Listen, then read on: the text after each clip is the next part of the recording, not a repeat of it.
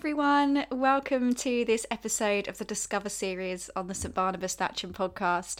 I'm Reverend Nicola, and it's great to be here with you again. So, if you've tuned into some of our other Discover series episodes, you'll know that it's an opportunity to think about some of the basics of the Christian faith and spirituality, and just to really explore those things in a bit more depth than maybe you would pick up sort of week to week in church.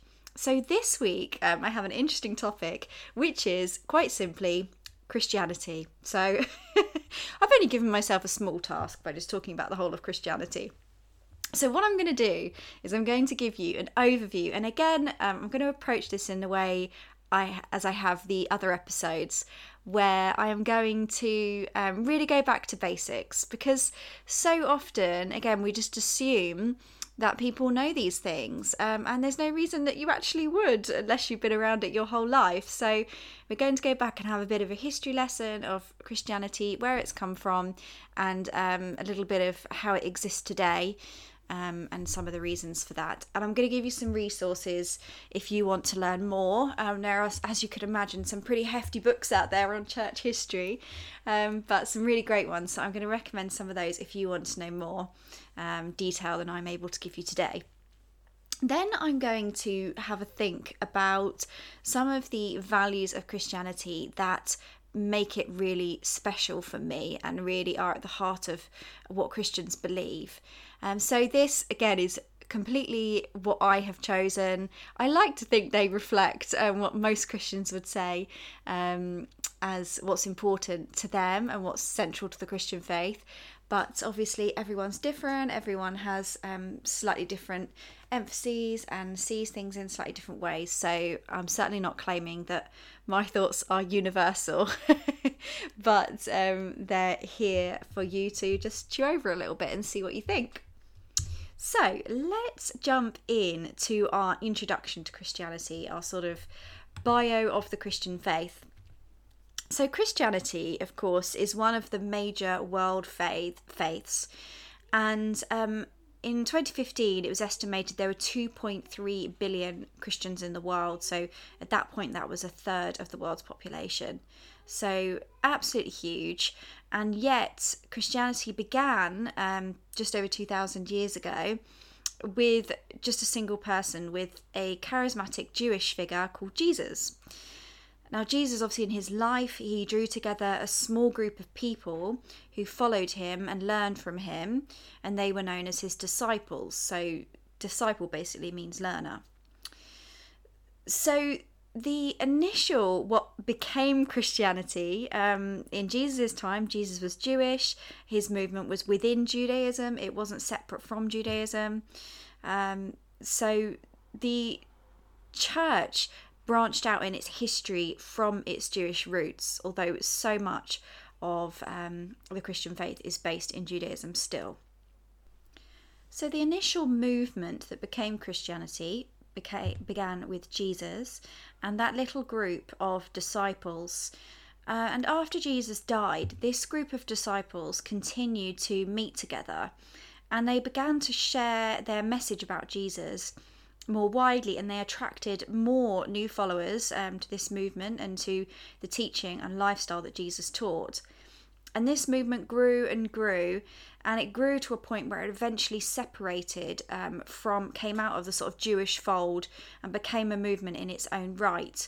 And it's that movement that became the early church, which eventually obviously grew into the church that we have today.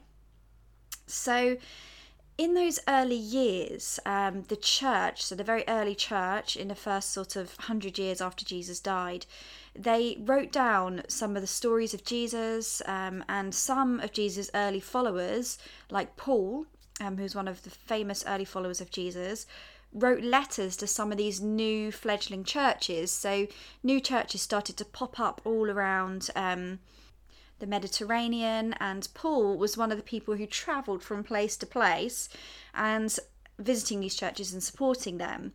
So he wrote letters to them when he had moved on from visiting them to encourage them in their new faith, in their faith in Jesus. And these became the bulk of the New Testament. So things like Romans and 1 Corinthians. So Romans was written to the Roman church, and Corinthians was written to the Corinthian church in Greece. So these early stories of Jesus that the early church wrote down, and these letters that some of these first travelling, I suppose, missionaries really describe them as now, these people who travelled and built up these early churches, they became the New Testament, which is the distinctively Christian part of the Bible, because the Old Testament is the writings of that Jewish heritage of Christianity, and those writings are shared with the Jewish faith. So we have this early movement of these people, some of whom were Jesus's disciples, others who joined later, and they grew and grew in those first few years. But those early years weren't without trouble for them. The early church existed in a very different cultural setting. I say it existed all around the Mediterranean and into the Middle East, but it came under persecution. So the early church, often under the Romans, suffered quite a great deal really of difficulty and struggle in those early years. And then in around 330, so we've moved on quite a few years then from the time Jesus was around, the Roman Emperor Constantine became a Christian, and Christianity then later became the state religion of the Roman Empire. So we go from this sort of backwater, small Jewish movement that has grown out and grown into something distinct, something that had been persecuted, that the Roman Empire had tried to stamp out, and now it has become the religion of the empire. And Christianity's gone from being the underdog to being the state religion of a huge empire in the world. Now, there's a whole lot of history between there and where we are today, but the church continued to grow, continued to spread around the world, and it went on to take many new forms, and many of these forms still exist today. So this includes Roman Catholicism and Protestantism. And Protestantism itself takes on many, many, many forms, including Anglicanism, which is the Church of England. And there is also a worldwide Anglican church, with the Church of England being the mother church of that, which is what we at St Barnabas are part of. Pentecostalism, Methodism, and on and on and on. There are so many different varieties of church today. And the message, that early message that Jesus shared, has morphed and changed in its different contexts all around the world, and now can be found on every continent. So in Europe, there are thousands of Christian denominations, and in Thatcham, we also have many. And in the past, these different denominations might have been at odds with each other at times.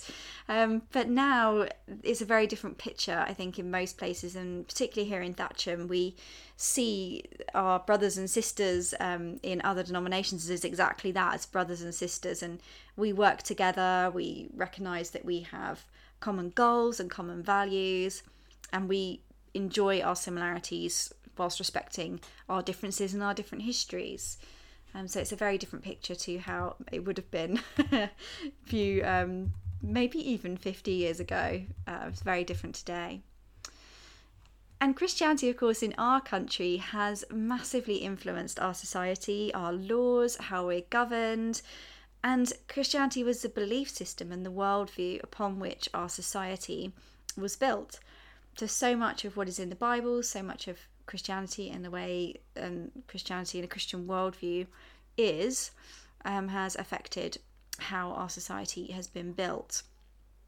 Now, I'll have to be living under a rock to not realise that Christianity in the West, has seen decline in the last few decades, probably again in the last sort of 50 years. And in the UK, church attendance has gone down massively from previous generations. And a new generation of people my age, I'm in my 30s, are much less likely to go to church. And church congregations, not all of them, there are many young congregations, younger end congregations, but many congregations now have an older demographic within them. And there's much to be said about that, and I do have much to say about that. But what's really important to note, I think, is that this isn't the global picture of what is happening with Christianity, and that the stronghold of Christianity in previous generations has been in Europe, and now the stronghold of Christianity is moving in the world, and it is moving to the south, to the global south. And in the global south, the church is booming and thriving and growing really rapidly. So the areas of biggest growth for the church are now in Africa, in Latin America, and in Asia. And there is absolutely fascinating literature coming out of that part of the world, and a church in that part of the world. And that part of the world's churches are really presenting a really useful and good challenge, I think, to us churches in the north, who may be hanging on to some traditional ways of doing things, where perhaps we can learn from their freshness and the way that they're looking at things. So one particular bit of writing, a movement that's come out of Latin America, is liberation theology, and that is all about how God is favouring and is behind the cause of the poor and wants to see people liberated from those things that hold them back and keep them in poverty. So really fascinating. There's a whole world of stuff to explore there. But as a young person who is part of the church today in the global north, I do still see the church as a place of vibrancy and life. And I say there are pockets of the church in the UK that are really flourishing, and the church in London actually has seen quite a lot of growth in recent years. But I do sometimes feel like there's a bit of a translation issue, because we now have a generation of us who, I didn't grow up going to church, I came into it later. And sometimes it can be a struggle when you've not experienced that, to come into the church with all of its particular ways of doing things. So that's a challenge that I see for the church today, to be translating the message of Christianity to a new generation. And that, for me, really is the call of the church in every generation, is to take that message that Jesus first shared and to make it fresh and vibrant and make sense to the culture of its day. I think that's what we're here for. So that's what I'm about. So let's have a think now about some of those values of Christianity. Before I go into this, I think it's really important to reflect that though Christianity has these values at its core, the church most definitely does not always live up to these values. So I think of it much like how I have values as a parent.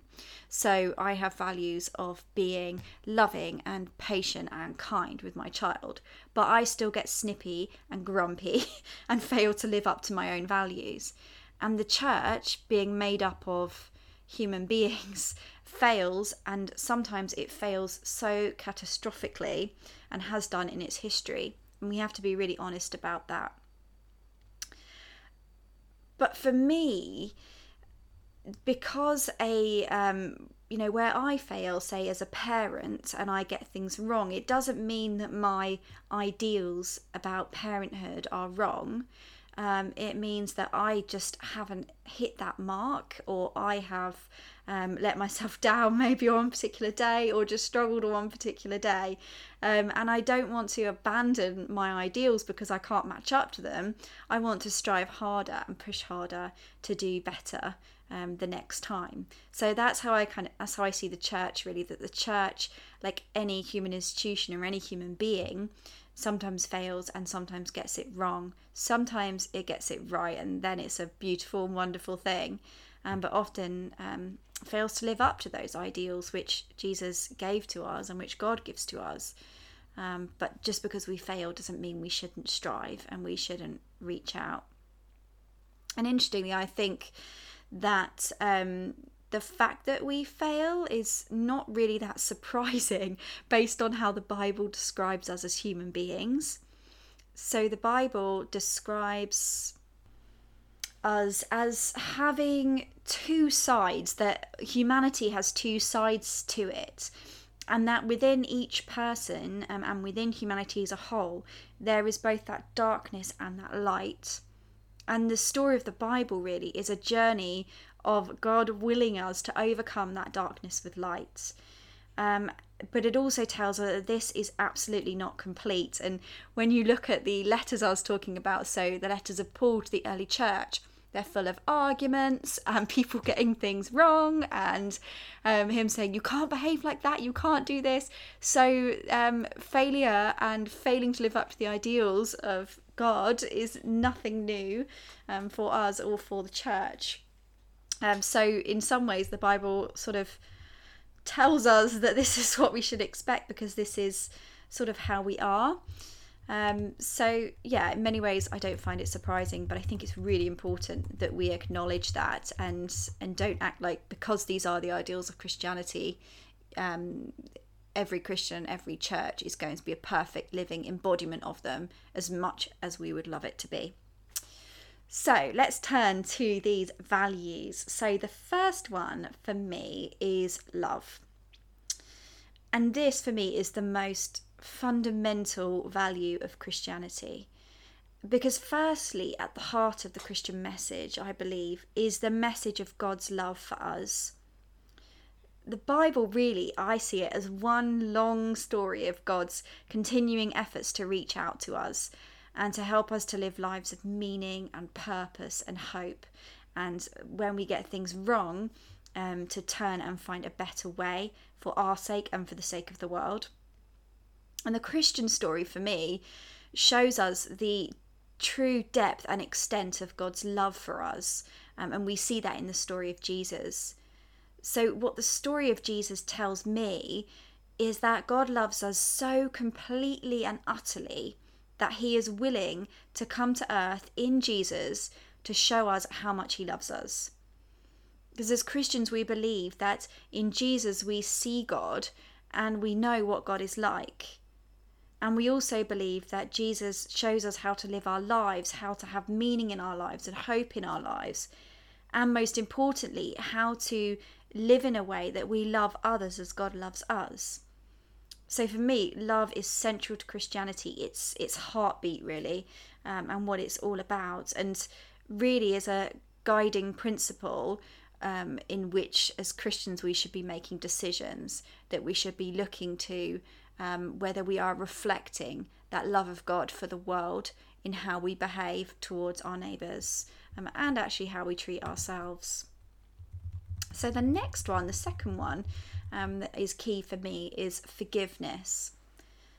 So as I mentioned, the Bible is really frank about what we as people are like, and this picture really resonates for me because it's not a wholly negative picture, which I think for me would be inaccurate. I see so much goodness around me, I see so much goodness in people, but we also see that the world is absolutely not what we wish it would be.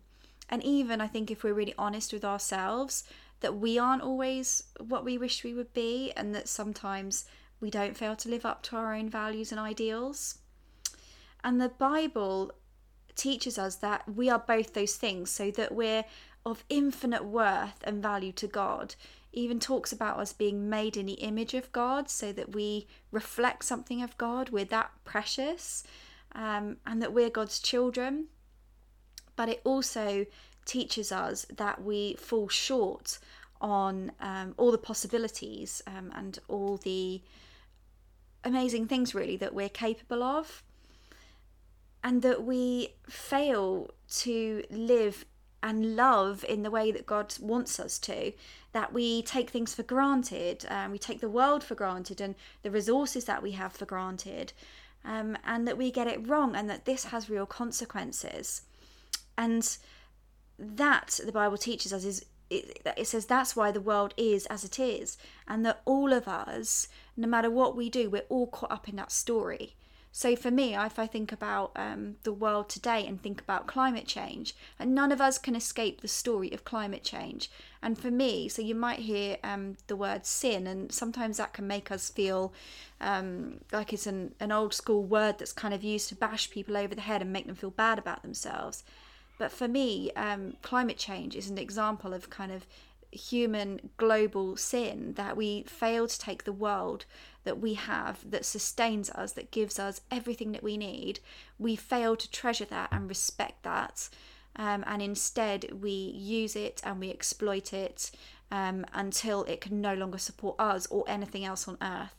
And if that isn't sin, I don't know what is, honestly. But we are all caught up in that. Like, none of us can escape the consequences of climate change. Like, we can try and make a difference to it, but we are all caught up in it, every single person. And that, for me, is what the Bible is trying to say, that the world has gone down the wrong path because of selfishness and greed.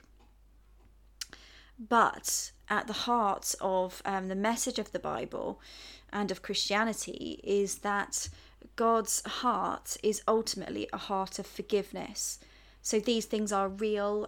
The things that are going wrong in the world are real. But the Bible's teaching us that whatever we've done, and in whatever way we maybe personally feel like we've got things wrong, or we see globally we're getting things wrong, we can always come to God and ask for forgiveness, and that God will always grant that forgiveness when it is asked for sincerely. And the wonderful thing about this, I think, is really liberating as a Christian, is that brings a really deep and real freedom. Just because we're forgiven doesn't mean there aren't consequences to things, but knowing that when we get things wrong, again, if you think about a relationship as a parent with a child, all you want when they have gotten something wrong and they're learning and growing is you just want them to come and say sorry. And then you say, okay, like, slate is wiped clean, let's begin again. And by doing that, you rebuild your relationship and you're able to move forwards together. And you don't hang it over their head and say to them, forever I will remind you of this mistake you made when you were 3. I mean, we don't do that to our children, and God doesn't do that to us. Like, God doesn't hold over our head everything that we have ever done wrong when we come to him with sincere sorrow for where we've messed things up. And so knowing that, it means, for me, it's a liberation from perfection. I know that I don't need to be perfect. I recognize that I'm not perfect. And I know that when I get things wrong, I can ask for that forgiveness and it will be granted, and there will be a way forwards for me, like whatever has happened. And likewise, it's a model for us in our relationships with other people, that when we ask for forgiveness in our relationships, we can heal our relationships and we can move forwards. And I think it's a model for the world. I mean, how many conflicts are just a continuation of almost this grudge through generations of just hitting back and back and back and back. And what is really needed in there is forgiveness and reconciliation so that we can move forwards in a better and more productive way. So forgiveness for me is just really at the heart of what it means to be a Christian and have a Christian worldview. Now, the third and final one I want to speak about is hope. So, being a Christian for me, I think it gives a worldview that is realistic. So, like I was saying, it accounts for the difficulties in the world, it accounts for the struggles of the world, but it also ultimately, I think, gives a really hopeful and optimistic outlook on life and on the world.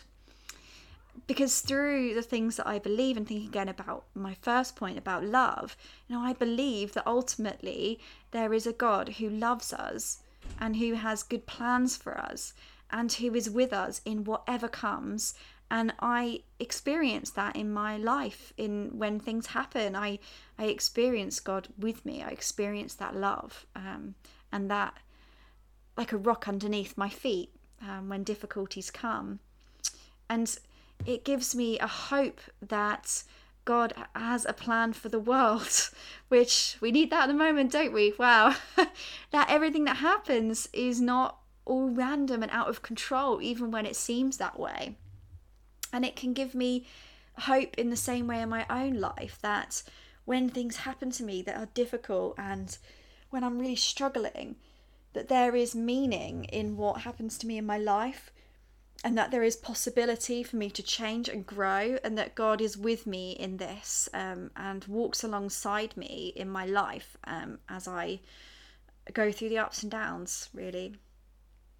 And ultimately, it gives me the hope that at the end of my life, I'm not entering into nothingness, but instead I'm returning to God and returning to the love that created me, to the source of all love that has been with me throughout my life. So that for me, I think fundamentally makes me optimistic and joyful. That's the two words that sort of came to me when I was thinking about it, what hope does. It makes me look out on the world. Even when I've had incredibly tough times, I've always returned to joy and to optimism. And I'm really thankful for that. So I hope that was interesting for you. It might be, it might be interesting for you to reflect on, what would your 3 key things be from the Heart of the Christian Message as you know it so far. If you want to take any of this further, I have a few suggestions for you, some resources. So I don't know if I've recommended this one before, but I love it, so I may well have done.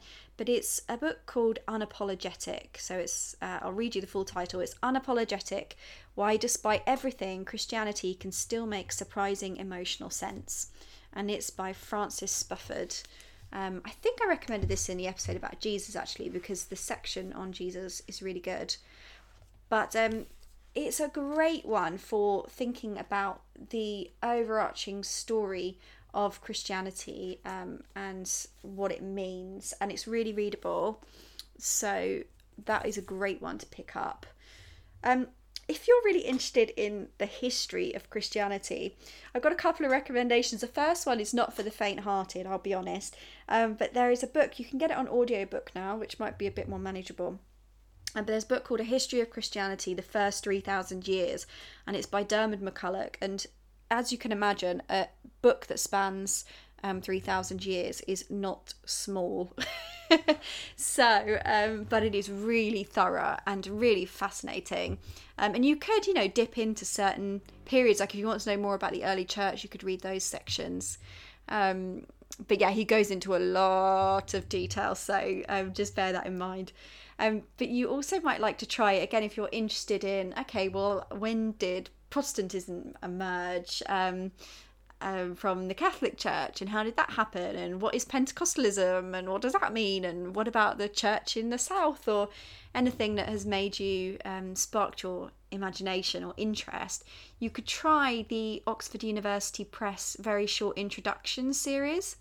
So they have one on Anglicanism, if you want to know more about where that came from and where the Church of England and the Global Anglican Church came from. I think there's one on Pentecostalism. I'd be surprised if there isn't. There's one on the Reformation, which is when Protestantism emerged out of the Roman Catholic Church.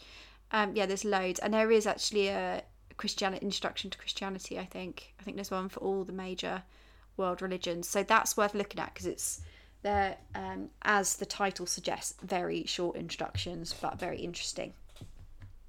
The other book that you might like to check out is by Desmond and Mafo Tutu, and this is called The Book of Forgiving, and it really goes into a lot more those ideas I was talking about when I was talking about forgiveness.